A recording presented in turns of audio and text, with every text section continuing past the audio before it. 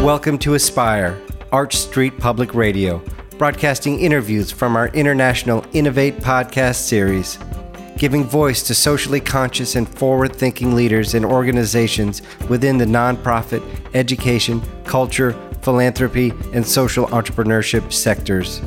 Here's your host, Robert Rim. It seems hard to believe that in our age there are over 2 billion people around the world who don't have access to safe water. Even more distressing is that 4.5 billion people lack access to adequate sanitation. It's estimated that some 842,000 people die each year from diarrhea as a result of unsafe drinking water, sanitation, and hand hygiene. We'll talk about all things water with our guest, Eleanor Allen, a world-leading water expert who's dedicated to helping billions of people access safe and sustainable water and sanitation services needed to save lives, stay healthy, find jobs, and thrive. She's also the co-founder of Water for People, a global nonprofit working in 9 countries to achieve success to quality water and sanitation services. Eleanor, welcome to Innovate. Thank you, Robert. Happy to be here. Was water always something that you were aware of, that you paid attention to, that you cared about? Yes, it's always been part of my life. I think in the beginning, not consciously, I grew up in Michigan, Great Lakes State, on a lake between 2 of the Great Lakes, Lake St. Clair, about a block away, coincidentally a block away from the local water treatment plant. So I was always around water, and I'm not sure if that influenced me, but my mother is convinced it did, how I chose my path into civil engineering and then specifically choosing water quality as my favorite thing. I have not looked back since.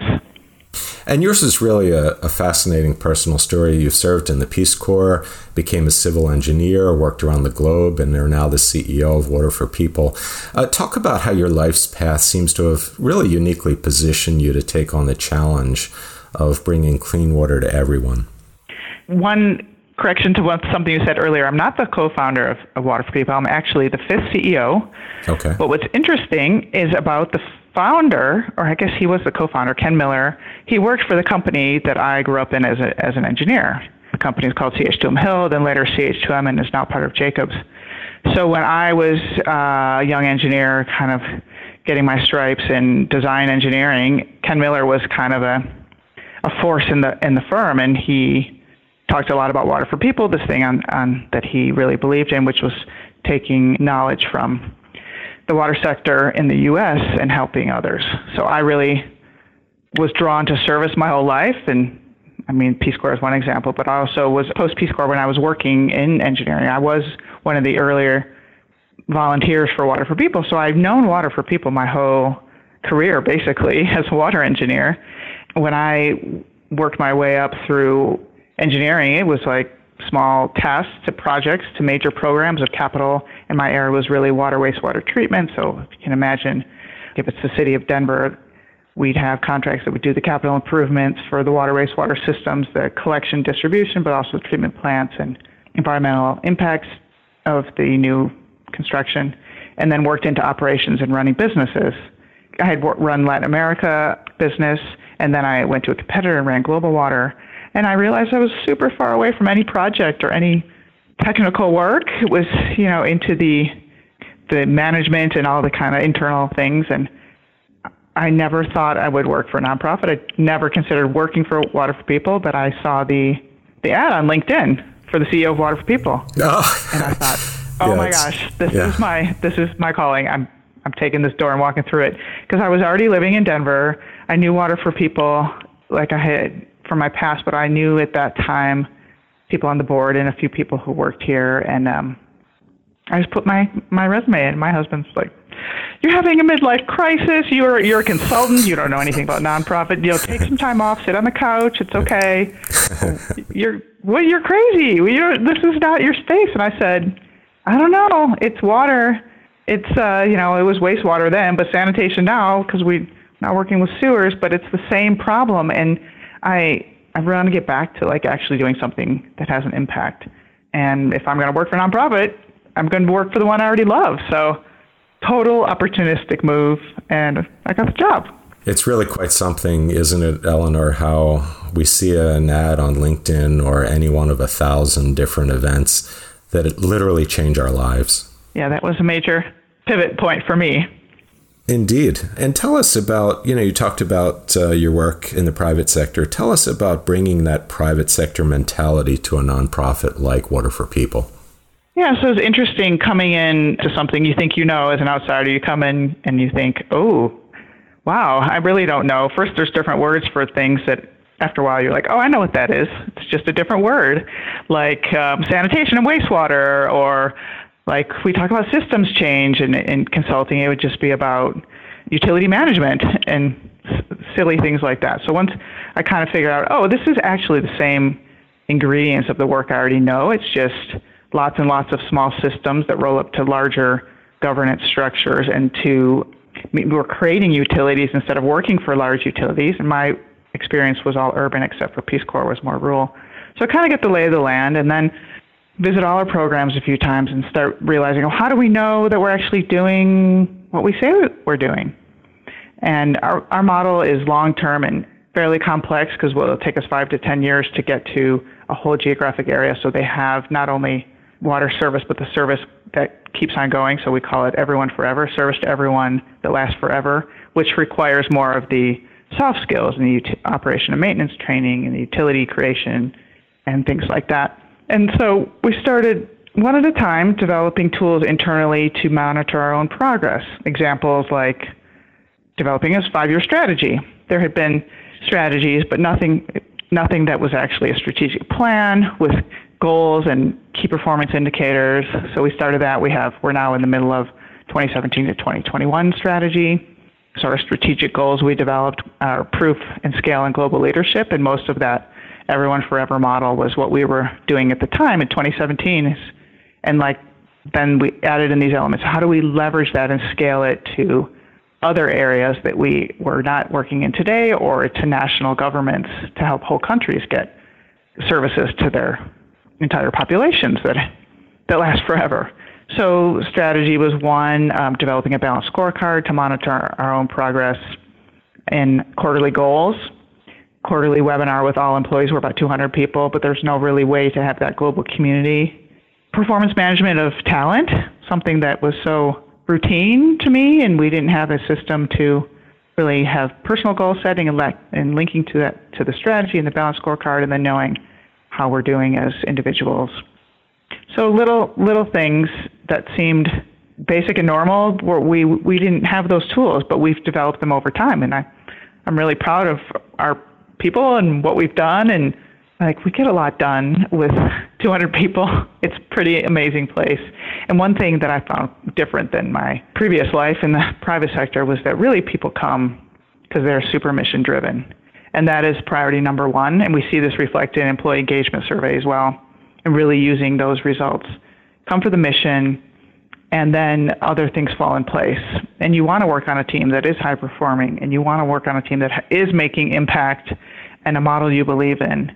So all those things are really galvanizing at an organization like Water for People, where I hadn't felt that cohesion before. Even though my thread of water and wastewater sanitation is consistent, it's just that is one difference that I felt on the nonprofit side. So I love pulling the best of all things together that I know and trying to make us even better. And I guess that's my job, but I take that very seriously, trying to make us the best we can be. And all of these things were part of the model that shifted to be much more comprehensive in 2010, aren't they? That was a kind of a coming of age at Water for People about 2010. Prior to that was the Water for People I actually knew, like the volunteer corps. We had hundreds of volunteers. We were working at one time in 40 countries doing little projects, and generally the older school model, you send the volunteers, you find somebody knows somebody, like a Rotary Club or a church or a sister something, and you go do a well. And you build it with volunteers, you take the pictures, you go home. Well, we did our own self-assessment. Like, one, we didn't know if some of those things, the water systems were running, and two, we definitely didn't set up any type of sustainable model. We didn't train anybody. And so that got entirely blown up and said, moving forward, we have to really focus on level of service. And that requires local employees, that requires understanding the local context, political will of local government. And capacity building and behavior change that takes time because that's all people. And that is why we're in the situation, coincidentally, globally, thinking back to your original statistics. I mean, 2 billion people. It's not a technology issue for water. It is very much a political will and investment and really wanting people having that leadership to keep systems running. And where there is that political will, like in the U.S. as an example, that was core to the development of this country, mostly driven by business, which is fine. That's a lot of countries. But there was that feeling that we have to have this foundation before we can build our economy. So we divested from 40 countries down to the 9 we're in, based mostly on political will, where we thought we could be successful with this long-term program. And in the beginning, our few employees who were hired to start these programs, the Everyone Forever, it was a movement at that time. People laughed at them. So, what are you, crazy? You can't take on a whole geography. Think like a county size, and do a master plan, figure out who has service, who doesn't, who has bad service, and then put together the designs and the investments to get everybody high quality service, but also build these little utilities to keep the services running. And that's crazy. Nobody does that. No, it's government's job, but they haven't gotten to it yet, and nonprofits definitely don't do that. But now, if you fast forward to today, 9 years later, we're getting close to serving 4 million people with that model, and we're like this.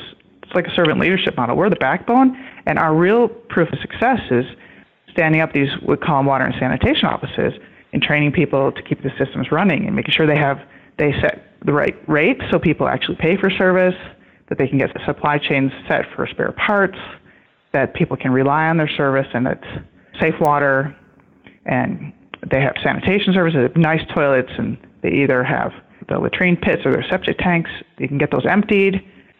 So that whole shift is really now we have all the proof points, because many of these districts, we've gotten to the past, not only getting coverage, but getting to sustainable levels of service. And so now we're transitioning out. Actually, 2018 was a big year for us, because we're transitioning out of San Pedro, Bolivia, and now we're kind of on standby. They're running on their own, and we're moving on to other places. So this next few years are going to be really big, as well as we start transitioning to new districts. And people will watch those districts have those sustainable services on their own without investment from us or other aid agencies. And we call it aid independence. They're doing it. And so that is really the moment we're in now, where we can say it actually works. But it took us 7 years to get here. Yeah, it's great to see that so many are in fact doing it. And I'm thinking, while you're talking about how many of us take clean, accessible water and sanitation for granted, but given the billions of people around the world who don't have access to safe water and lack access to adequate sanitation, you mentioned political will, Eleanor. What are some of the other obstacles preventing people from obtaining clean, accessible water? And how is it that some groups have been clearly left behind? It's complicated because it deals with people, but I think a couple things that are pretty critical to success. First, the political will. And if you look at countries like the U.S., it happened quite a while ago, but some more recent examples, like Singapore is one that's quite famous, where the prime minister said, we're going to get this done. This is one of our top priorities. We're going to get, and they went so far that they actually reuse every drop of water in Singapore. South Korea had a huge accelerated movement over a few decades to get to full services. And then there are other countries coming on.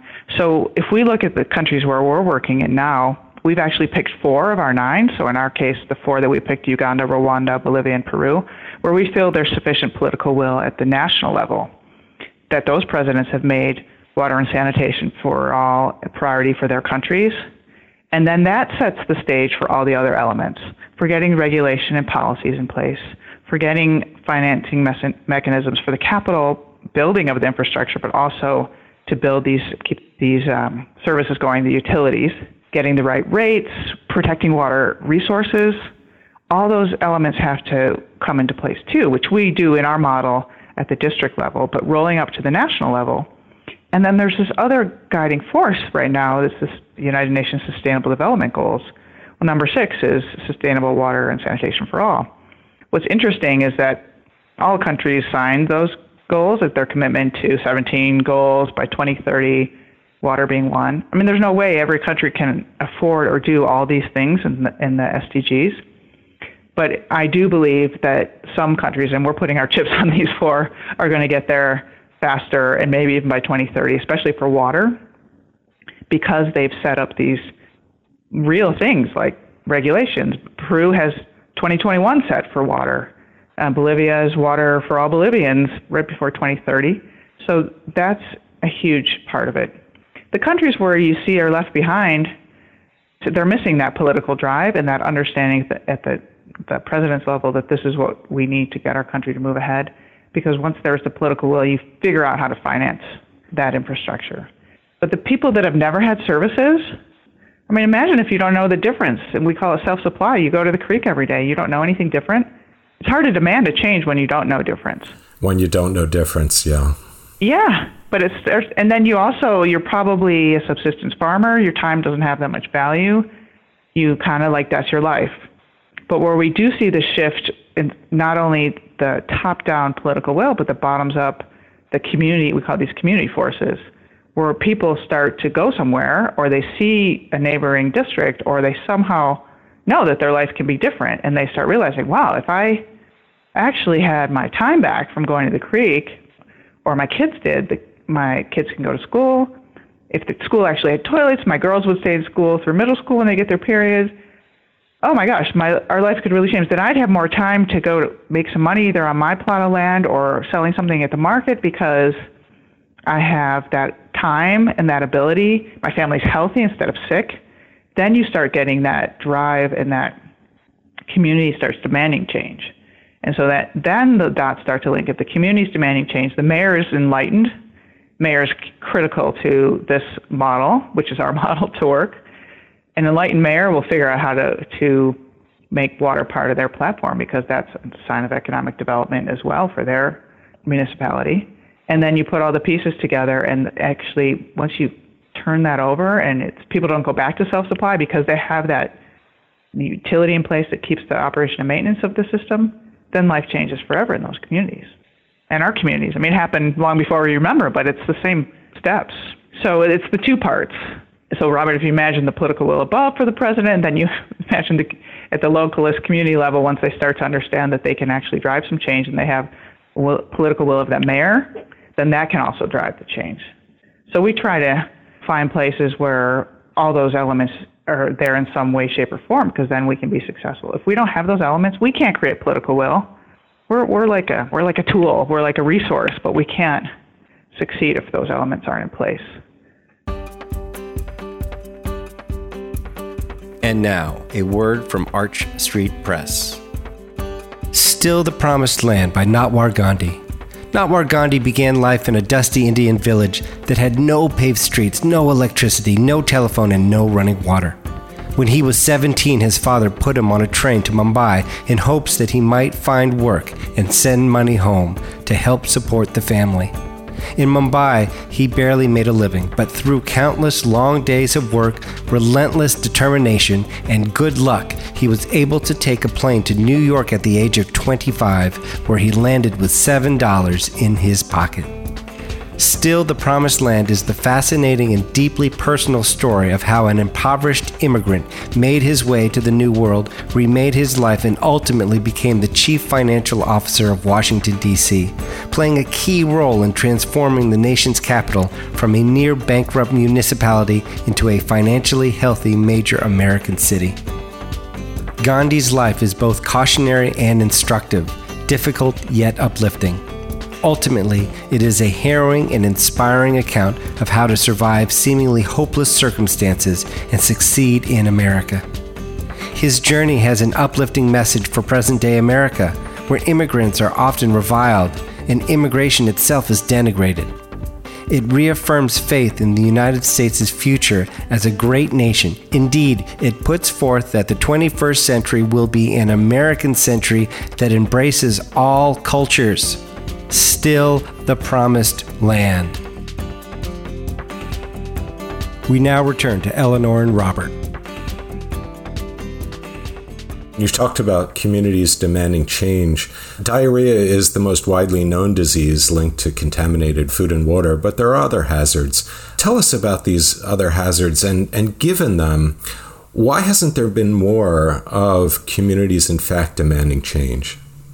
Well, sometimes they don't feel like they're empowered to, or they're not like if they're going to go to their mayor and their mayor doesn't care, or their mayor is worried, their thing is building a basketball court or getting a road, it's hard to put your energy in that. So it's kind of has to be an alignment of values, and if it's a political figure, there have to be some political points to that mayor, for example, for getting people water. But once mayors influence mayors, so what we've also seen is the mayors talk to each other, and when communities are healthy and people are getting educated, they become more powerful.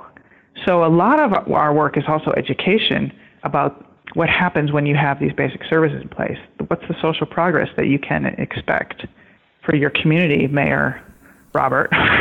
So that is also really, really important, and getting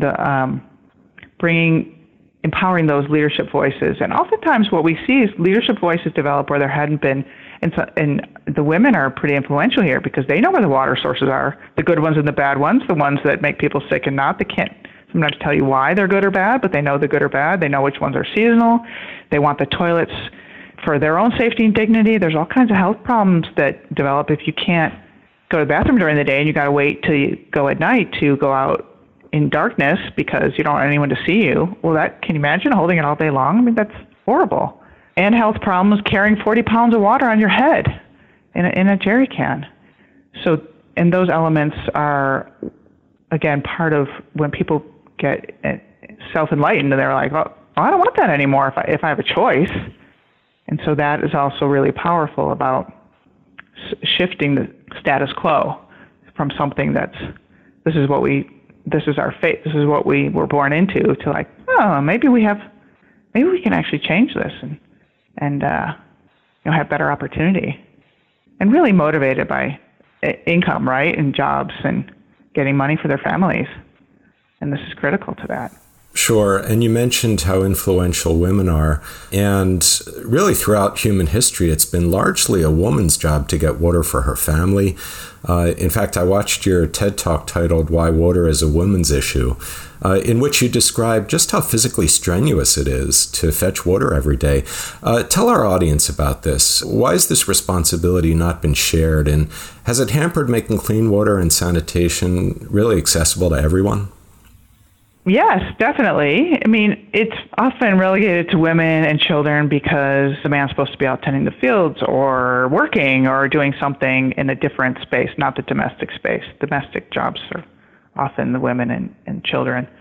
So commonly, it's a couple of kilometers, several hours to and from wherever the water is. And then, so picking up a 20-liter, we call it jerry can as a typical, or bucket or whatever you put your water in, and carrying on your head is often the most efficient way. But that's like putting a child on your head and walking for a couple hours. We couldn't do that.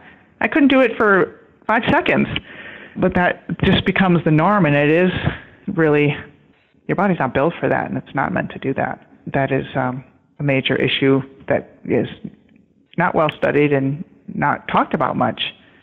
What's more often talked about is the water quality issues and the diseases you get from waterborne disease, but there are all kinds of physical issues as well from lack of water in toilets. Just to follow on that, there are positive social and economic benefits to removing this endless water trail. Tell us about how lives are changed when clean water is in fact accessible. Yeah, it is pretty amazing. I've been now in this role seeing communities before and after. Water does change everything. If you go and hear stories, and I often will ask, what's different now in your community of El Naranjo or wherever the community we're in. And first, it's the time. It's a huge factor. Getting your time back is like, wow, I have time now. And then the kids going to school. Education is the key to getting out of poverty. So getting kids more education is really important when they have that time available to go to school and stay in school.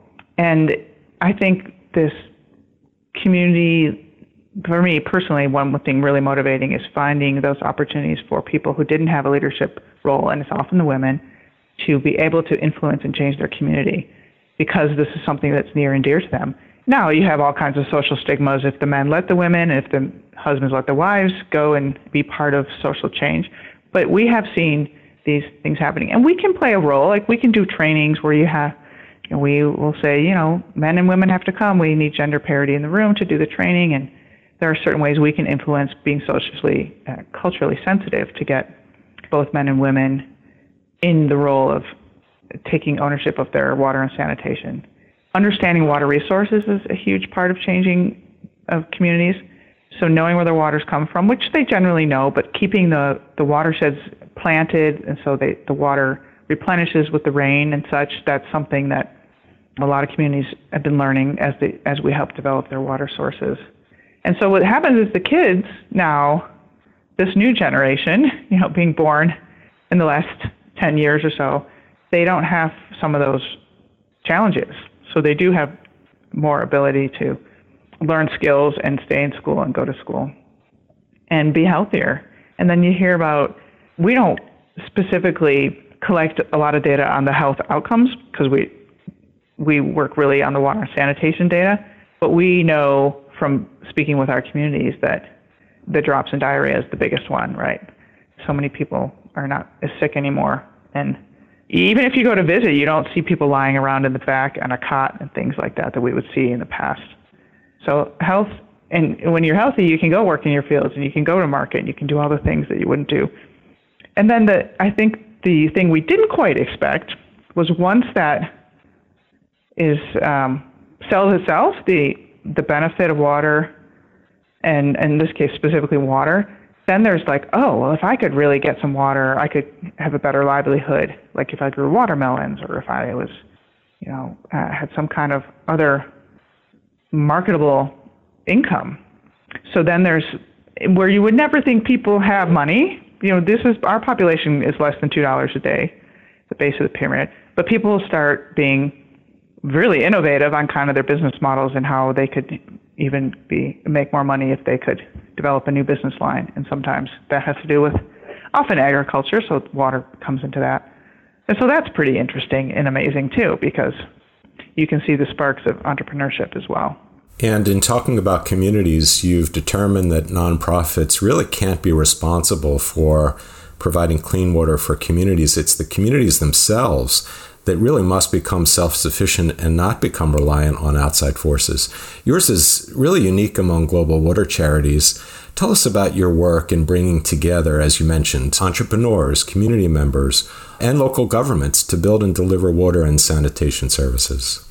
Yeah, so first, just to touch on how we work as a global organization, we're about 200 people, and 170 or so are nationals of the countries. So Denver here, we're back office. We do fundraising, marketing, finance, me, HR. But our people actually doing the work are local. So if I go to visit, I go to a special meeting or I go see some inauguration, or I'm not, and none of us in Denver, I would say, are integrally on the ground doing the work. That was our old days.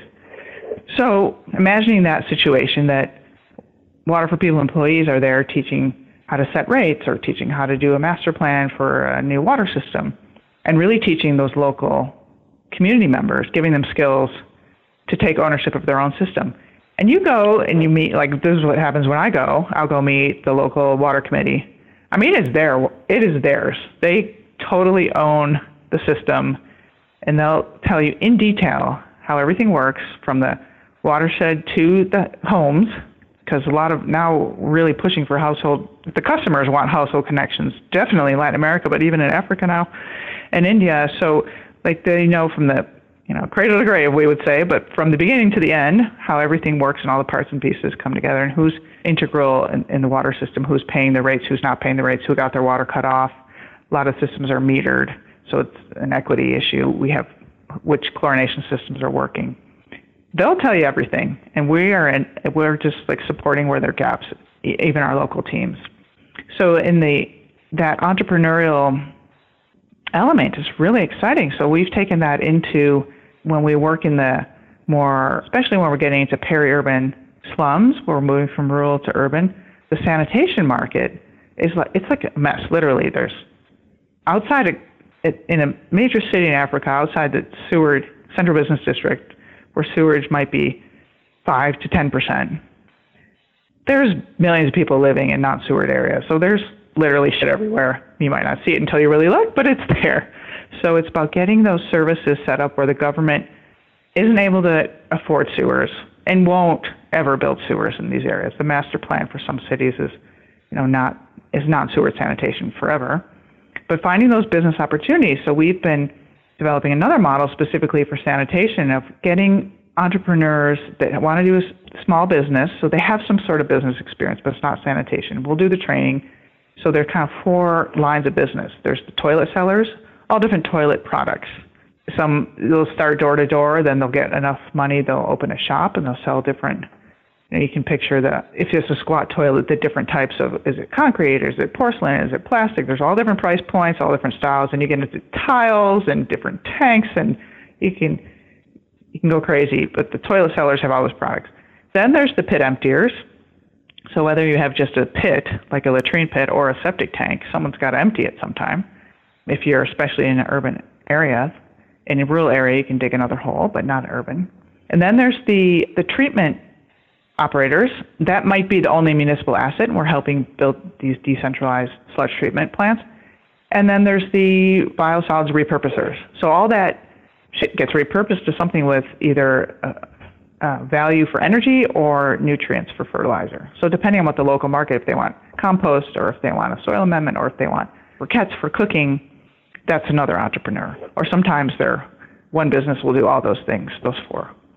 So that's something that's really been taking off a lot lately, especially in Africa and India, and really exciting. I mean, this is something, especially for me, coming from a wastewater background, that finds this pretty compelling because the need is so great, and it's more complexity when we get on the sanitation side. But bringing business models in is a natural fit, and government will always support, but they're still busy getting water services. And so we do government partnerships as well as business partnerships on the sanitation side. And Eleanor, how do we make sanitation and water systems sustainable in the long run? First, it starts with that feeling of ownership.